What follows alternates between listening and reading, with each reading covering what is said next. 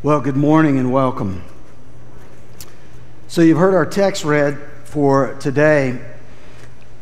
I want to just say up front that theologically today, in terms of doctrine and understanding and even culturally, this will be a challenging sermon maybe to wrap your mind around. And I'm going to work hard to make it simple, but there are things in it that aren't that simple. And so I just want you to know up front, it may be a little bit more of a challenge in terms of as that. I know it has been for me. I was grateful for homecoming last week. Not so much that it was homecoming, but it gave me 2 weeks to get ready for this sermon. So you're going to get 2 hours instead of 1. I'm playing. However, I am keenly aware of my need for the Lord in this moment to teach these texts that have been such a battleground in the last 200 years. And so I'm going to ask the Lord to be with us. Let's pray. Father, by the power of your Holy Spirit, I pray that your people would hear your voice, that your word would be illuminated in such a way that it would ring with truth for us. Though many, perhaps even most, in our culture today would say that these words in the first and second chapters of Genesis are not real. They're myth, they're legend, they're fantasy. Father, as your people, we believe otherwise. I pray that you would help us see it and understand it in a much clearer and deeper way today through this time. And so may you be made much of as we look at your creation story. I pray in Jesus' name, amen. It's really, really important for the Christian to read Genesis 1 that David just read and to understand what genre of scripture, what genre of literature that this is growing out of. Conservative, Bible-believing, Orthodox Christians for the last 1,800 years, and you may be saying, 1,800 years, hadn't it been like 2,000 years since Christ died? What I'm saying is that when Charles Darwin and others appeared on the scene, even before Darwin was his grandfather writing about evolution, things begin to change. The landscape began to change. Scientists begin to say that the earth was not just old, like thousands of years old, but they begin to say the earth was like billions of years old. And so biblical, Bible-believing Christians begin to re-examine some things. What I want to say to you is Genesis, what we've read in the book itself, is in the genre of historical narrative. What I mean by that is this: it's not poetry, it's not fiction, it's not fantasy, it's not a fable, it's not a legend, it's not mythology. It is a historical narrative given by God Himself, edited by Moses under and in the power of the Holy Spirit. And for 1,800 years, the Christian community, and let me add, with some heavyweights, intellectual heavyweights, have believed that indeed is the case when we read Genesis 1, that it is historical narrative, that Adam and Eve were historical people, that they were the father and mother of all of creation. All of this has been under attack for the last 200 years. So this is the utmost importance to know when you're reading the Genesis account of creation. Genesis has been under attack mostly, I would say, by natural scientists. When we say natural, what I mean by that is those who look at the physical world and study it as scientists.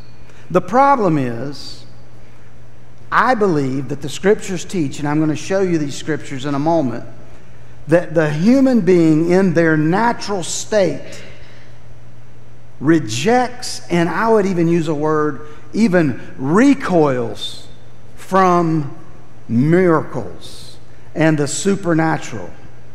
And so, because we recoil from what seems to be unnatural, supernatural, or even miraculous, it affects our worldview. It affects the way that we see things. And these scientists come to their studies with presuppositions. And it affects how they age the earth, or how they think about how man got to the place where we are today. Those are very important things. Very important. We believe, those of us who know the Lord, there is a God, and He is one God in three persons. And it stands to reason that if there is a God, there's miracles. That He would do things that would be supernatural.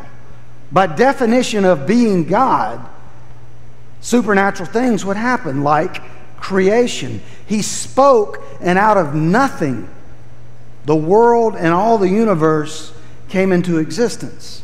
That's one of the big problems with natural scientists. How could that possibly be? And we would say, there's a God, and He created it. So, I will say about our text today, Al Mohler, some of y'all wouldn't know that name, some of you would. President at Southern Seminary, one of the leading Baptist seminaries in the country. He shares that his mother was a nurse in an ER and was trained to do triage. So, for example, if someone is in the ER and they have a gunshot wound to their abdomen, and another person is in the ER and they have an insect bite to their foot that's just kind of a little bit red, in a triage situation, you would take the gunshot wound every time over the insect bite, right? He writes about doctrinal triage. What do I mean by doctrinal triage? He says that there's three orders, first order, second order, and third order of doctrinal triage. The first order would go like this. If you do not believe that if you do not believe these doctrines, you cannot be a true follower of Christ. That would be a first order doctrinal triage. What I mean by that is, if you say, and you may be sitting here and you believe this today, there is way more than one way to God. I would say, based on John 14:6, that's a first order problem. John 14:6 says, I am the way, the truth, and the life. No one comes to the Father but through me. That's Jesus speaking. Nobody comes to the Father but through Jesus. So a first order problem would be, or a first order issue would be that. A second order issue would be a very important doctrine in the Bible. And some people say, I don't believe in doctrine. I don't think doctrine's important. The truth is, every one of us have a doctrine. We just have, some of us have thought it through and some of us haven't. We all have doctrine. A second order doctrine is this. It's a very important doctrine, but you could still be a Christian and not agree on these truths. For example, we are Baptists.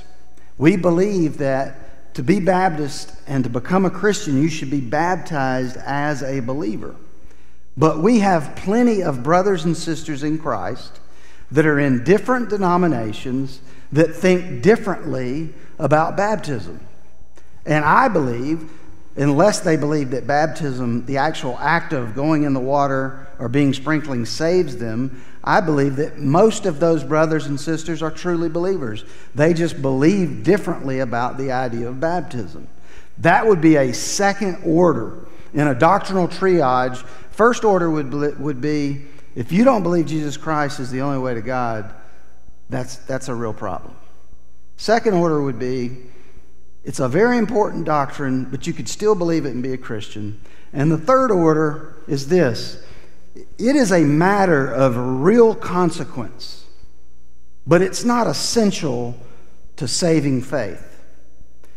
Some of the things that we're talking about in Genesis are going to be first order issues, some are second, and some are third. Where I'm going to spend a good bit of time today is on a third order issue that's growing out of this text. It is a matter of real consequence, but you could believe differently than what I'm going to tell you that I believe and still be a Christian. You follow that? So I wanted to set that up. For example, a third order issue for me, and you may find this crazy and think I'm nuts. I do not believe that the Bible teaches evolution. I don't believe that. I believe that scientists have figured out that microevolution, otherwise called adaptation, that if you put an animal or whatever in an environment long enough, small ways they'll evolve and adapt to their environment. But I do not believe that in a primordial soup, some little atom grew into a fish that grew into something that walked up on the land, that grew into a cow, that grew into an ape, that turned into a human being. That's macroevolution. I do not believe the Bible teaches that, and here's why I don't believe the Bible teaches that. Look with me in your Bibles at Genesis 2:7. Genesis 2:7.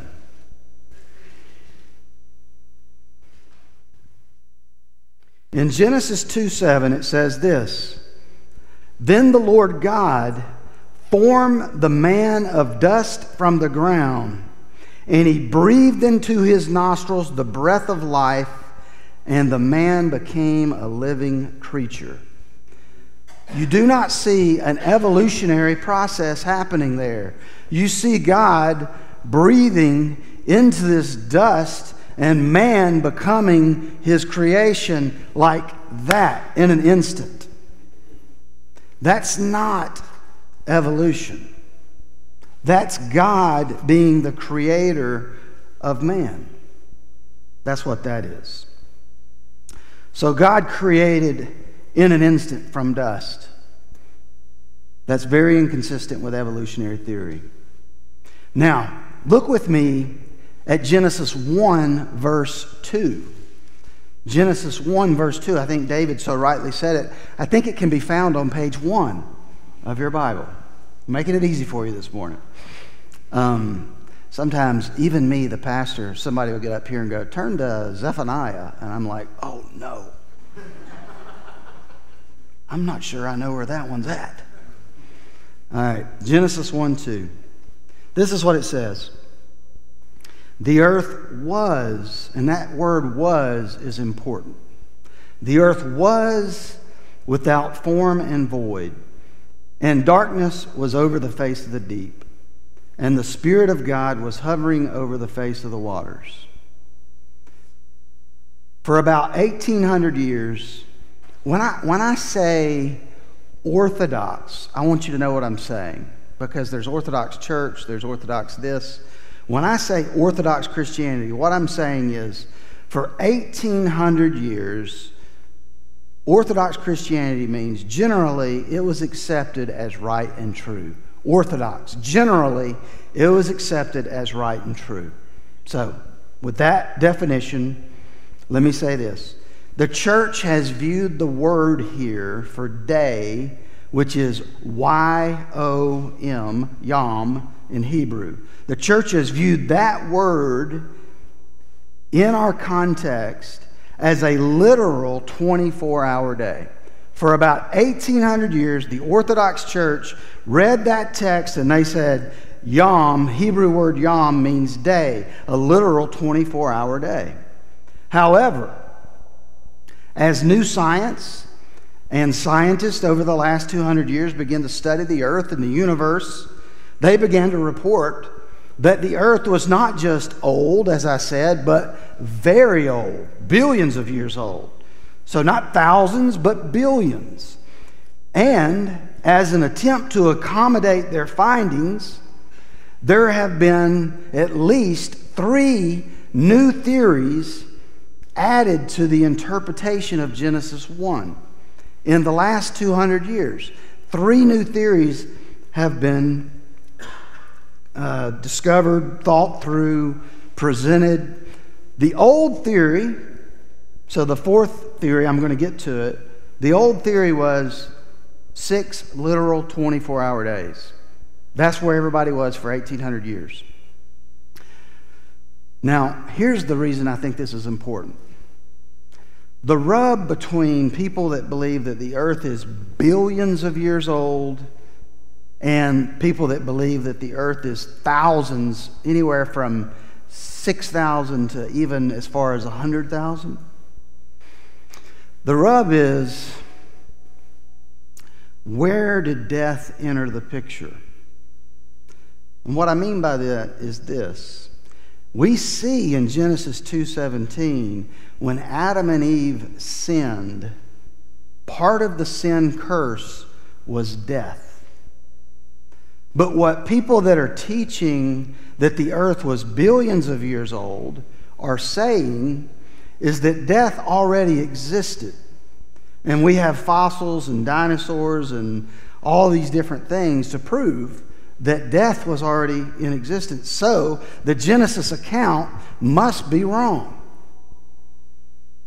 I argue in a moment the 6-day creation view, and I'll tell you why I don't think that that's true. But let me first show you their argument, okay? The first of 4, and I think there is a slide for this, is the gap theory. And there could be a slide that shows all 4 of them real quick, so that you kind of see where we're going. Scholars have proposed 4 basic theories to explain the time in Genesis 1. There's what is called the gap theory. There's what is called the day age, like a day is an age, and an age could be thousands of years. And then there's what is called the framework theory, which has become very popular in the last 100 years, and I'll tell you why in a moment. And then there is the classic 1,800-year belief of 6-day creation. Let's talk first about the gap theory. What I'm talking about here is basically, as scientists have said, the earth and the universe is really old. Theologians have gone back to Genesis and said, where can we find that? How can we show that maybe that's really true? Because it seems like you got to follow the evidence, right? The gap theory was made popular by the Scofield Reference Bible. Any of y'all ever have a Scofield Reference Bible? Yep. Very popular. Came out in 1909. And it had more to do with teaching the gap theory than any single Bible in the history of the world. It taught the gap theory, and I'm going to tell you how it taught it in just a minute. It also became the principal instrument for propagating what is called dispensational theology. Dispensation means ages, and what dispensational theology is it's in a most simplistic way, it basically says that God has related to man in different ages. And there's basically 7 ages in the dispensational way of thinking. And God changes the way he relates. Another way to think about God in Scripture is covenantal theology. In other words, there's essential continuity in the way that God relates. He's just progressively revealing himself. It's not that he relates in different ways, different ages, dispensations, but he's been relating to man consistently throughout. It's just now that we have more revelation than we used to have, we can see he's progressively revealing himself. So, the Scofield Reference Bible taught this idea of the gap theory as well as dispensational theology. In verse 1 of Genesis 1, it reads, "In the beginning, God created the heavens and the earth." And then in verse 2, in the Scofield Reference Bible only, the only Bible you'll ever find that interprets this verb this way is the Scofield Reference Bible. In verse 2 it says, does anybody actually have one with you right now? Because you'll see it this way in the Bible. It says this, and the earth became without form and void. The word it's translated is in the Hebrew it's Hayah. That's the word. Hayah. In every other translation throughout history, that word was translated, and the earth was. It was. Not it became, but it was. And the reason that's important in the gap theory is what they're saying is God created this world and then it fell into chaos. It became without form and void. And then billions of years later, we pick up in verse 2. And God creates the rest of new creation. So it's basically saying God had two creations. And there was this gap. And the whole idea is to accommodate what scientists are seeing as billions of years. It's an attempt to accommodate that.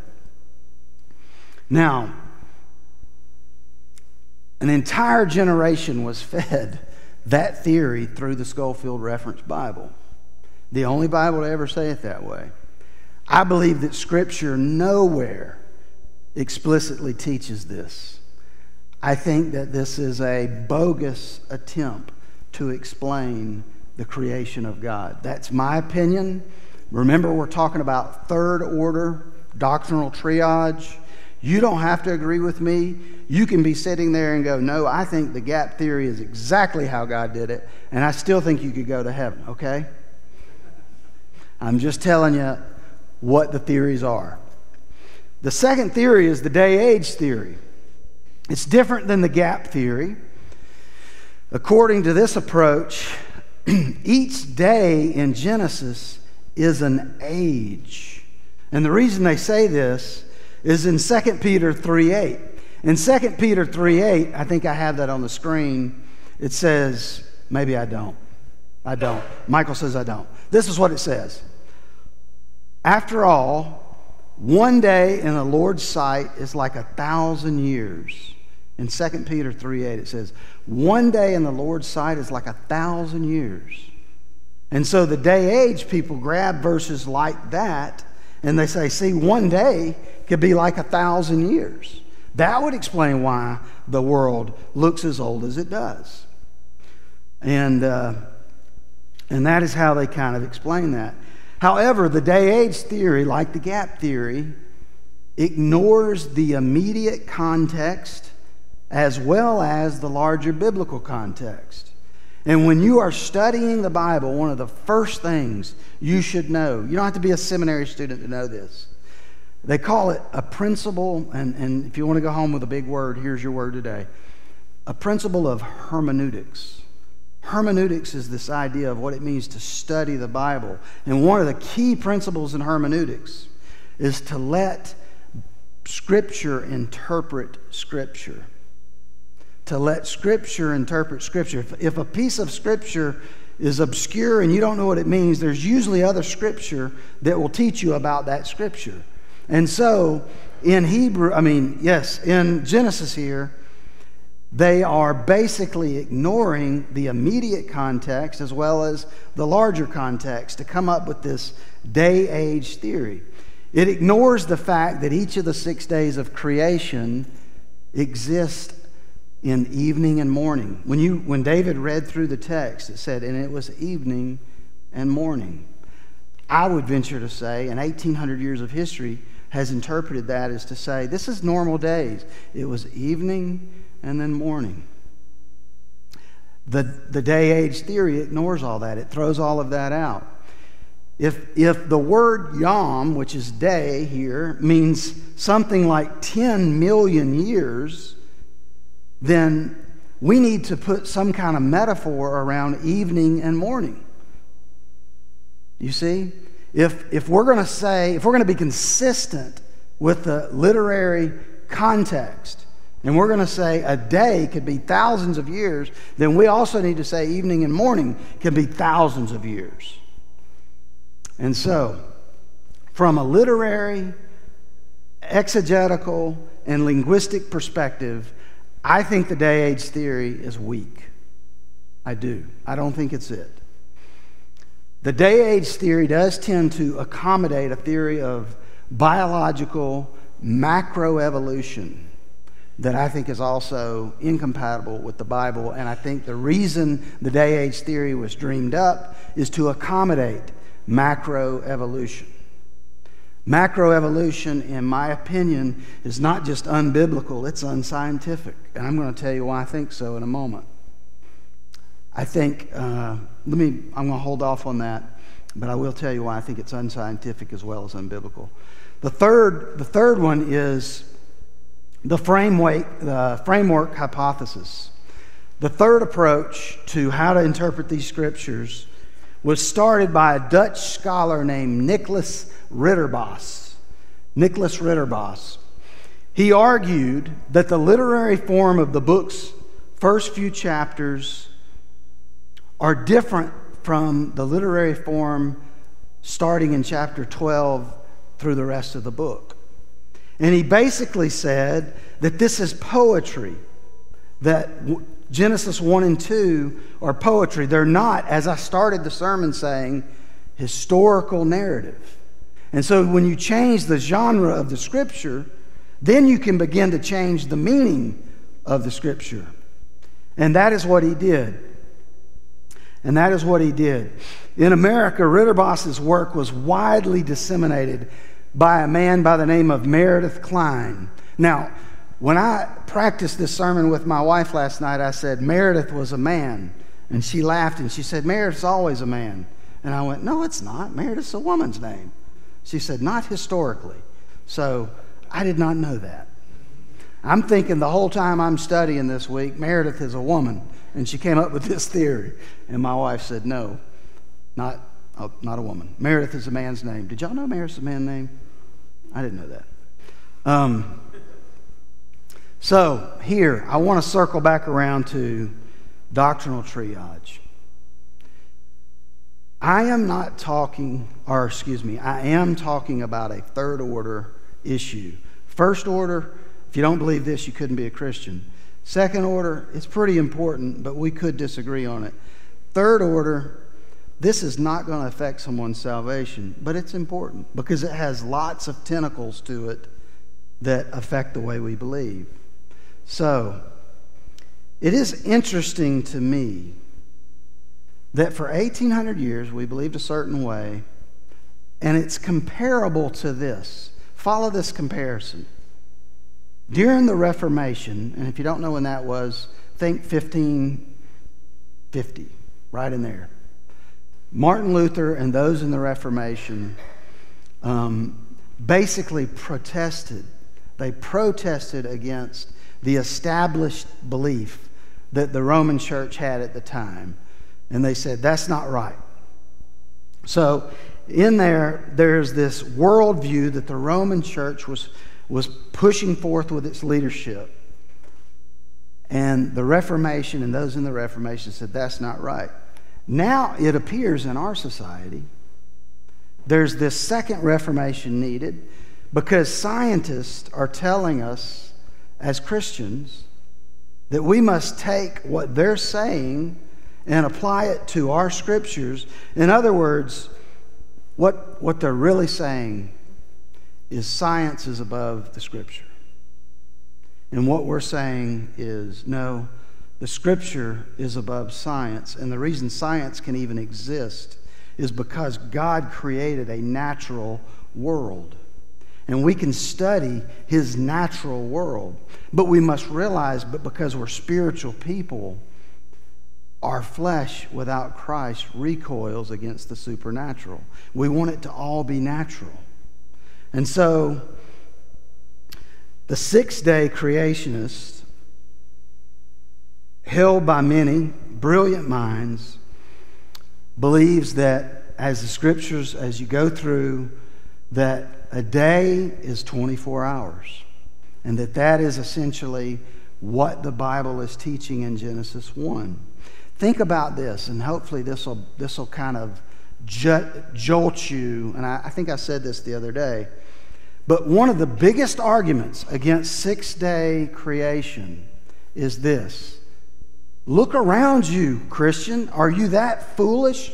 Everything has the appearance of age, not just age, but really old age. Are you just sticking your head in the sand and acting like you don't see it? Here's an interesting idea. God created Adam and Eve like that. And they were 25 years old or so. And if you or I would have walked up to Adam and Eve at that very moment and looked at them, we would have said, he's not 10 seconds old, he's 25. What I'm arguing is God created the universe with age. He created Adam and Eve with age. He created the plants with age. You know, all those animals he created, they were all mature. They all had age. Could God not have created the world with age? Could God not have created the universe with age? Yes, he could have. Matter of fact, some things simply require maturity to function properly. Think about it. The most functional, healthy people we know are mature people. When we're young and immature, we're not that healthy and functional. God knew, perhaps, that he needed to create with maturity for things to function properly. So I would hold knowing it's a third-order issue, to a classical biblical creationist idea that God did it out of nothing. He breathed it into existence, and I believe he could create the world with age. Now, let me say this. I recognize that scientists in the fields of geology, radiology, astrology, biology, and I read a book on the genome, the human genes and the DNA.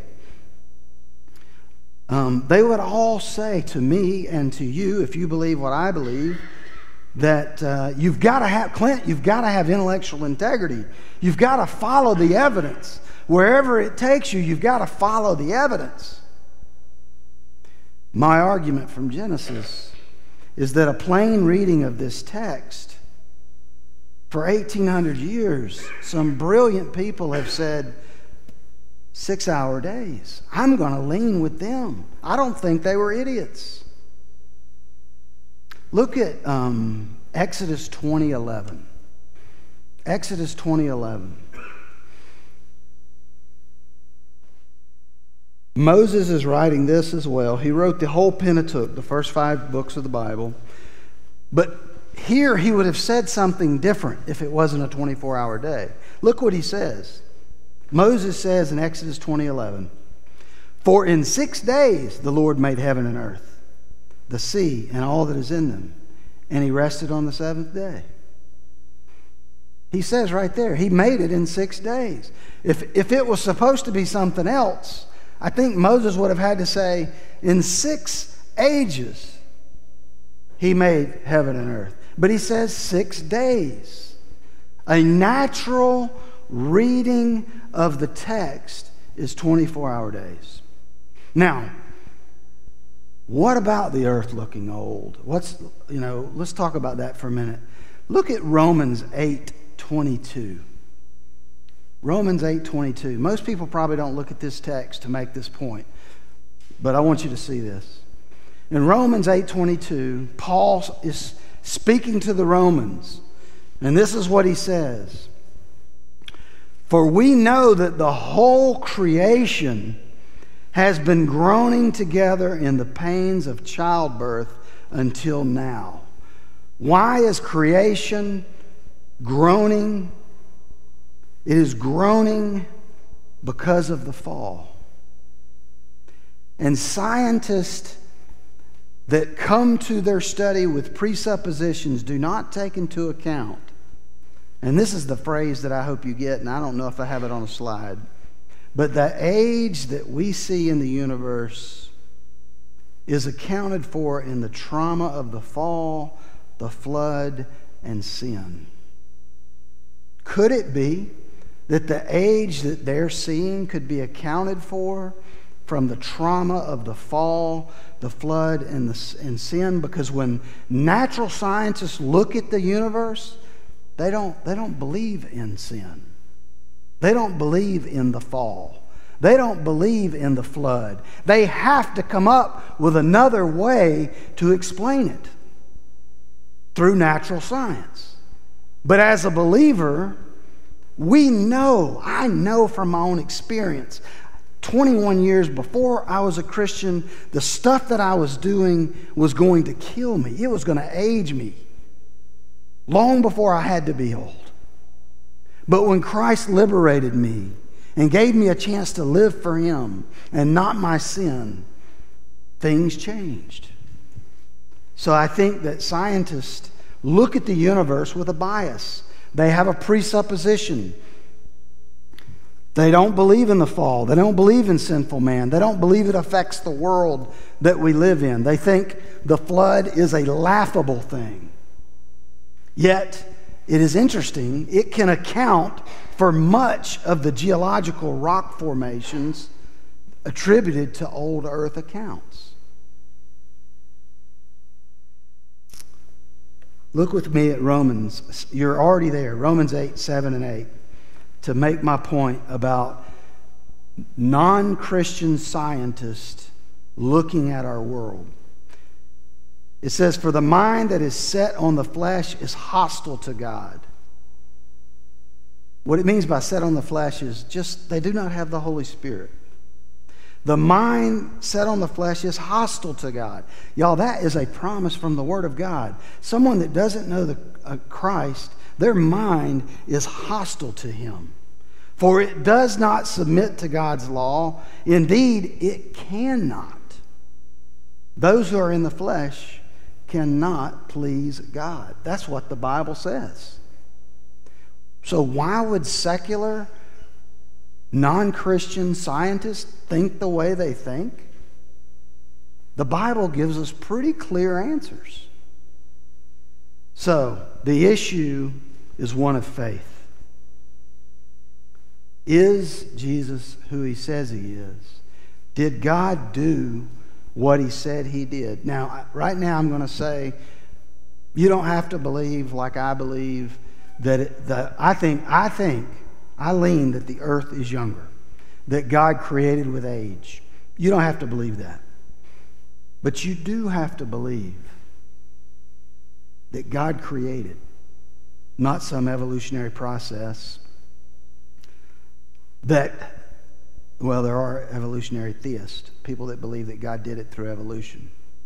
So you could believe that. But ultimately, Jesus is the only Savior for our sins. And we must place our faith in Him to be saved from our rebellion against a holy God. Now, I want to read to you a quote and I'll close pretty much with this. R.C. Sproul is a theologian, scholar, and pastor. And this is what he said. He just died a couple of years ago, I think. But I read his books and I listened to almost everything he taught at one point in my life. He said this about this idea. He said, "For most of my teaching career," which he taught at a seminary, there it is, "I considered the framework hypothesis," the third one that we talked about, "to be a possibility. But I have now changed my mind.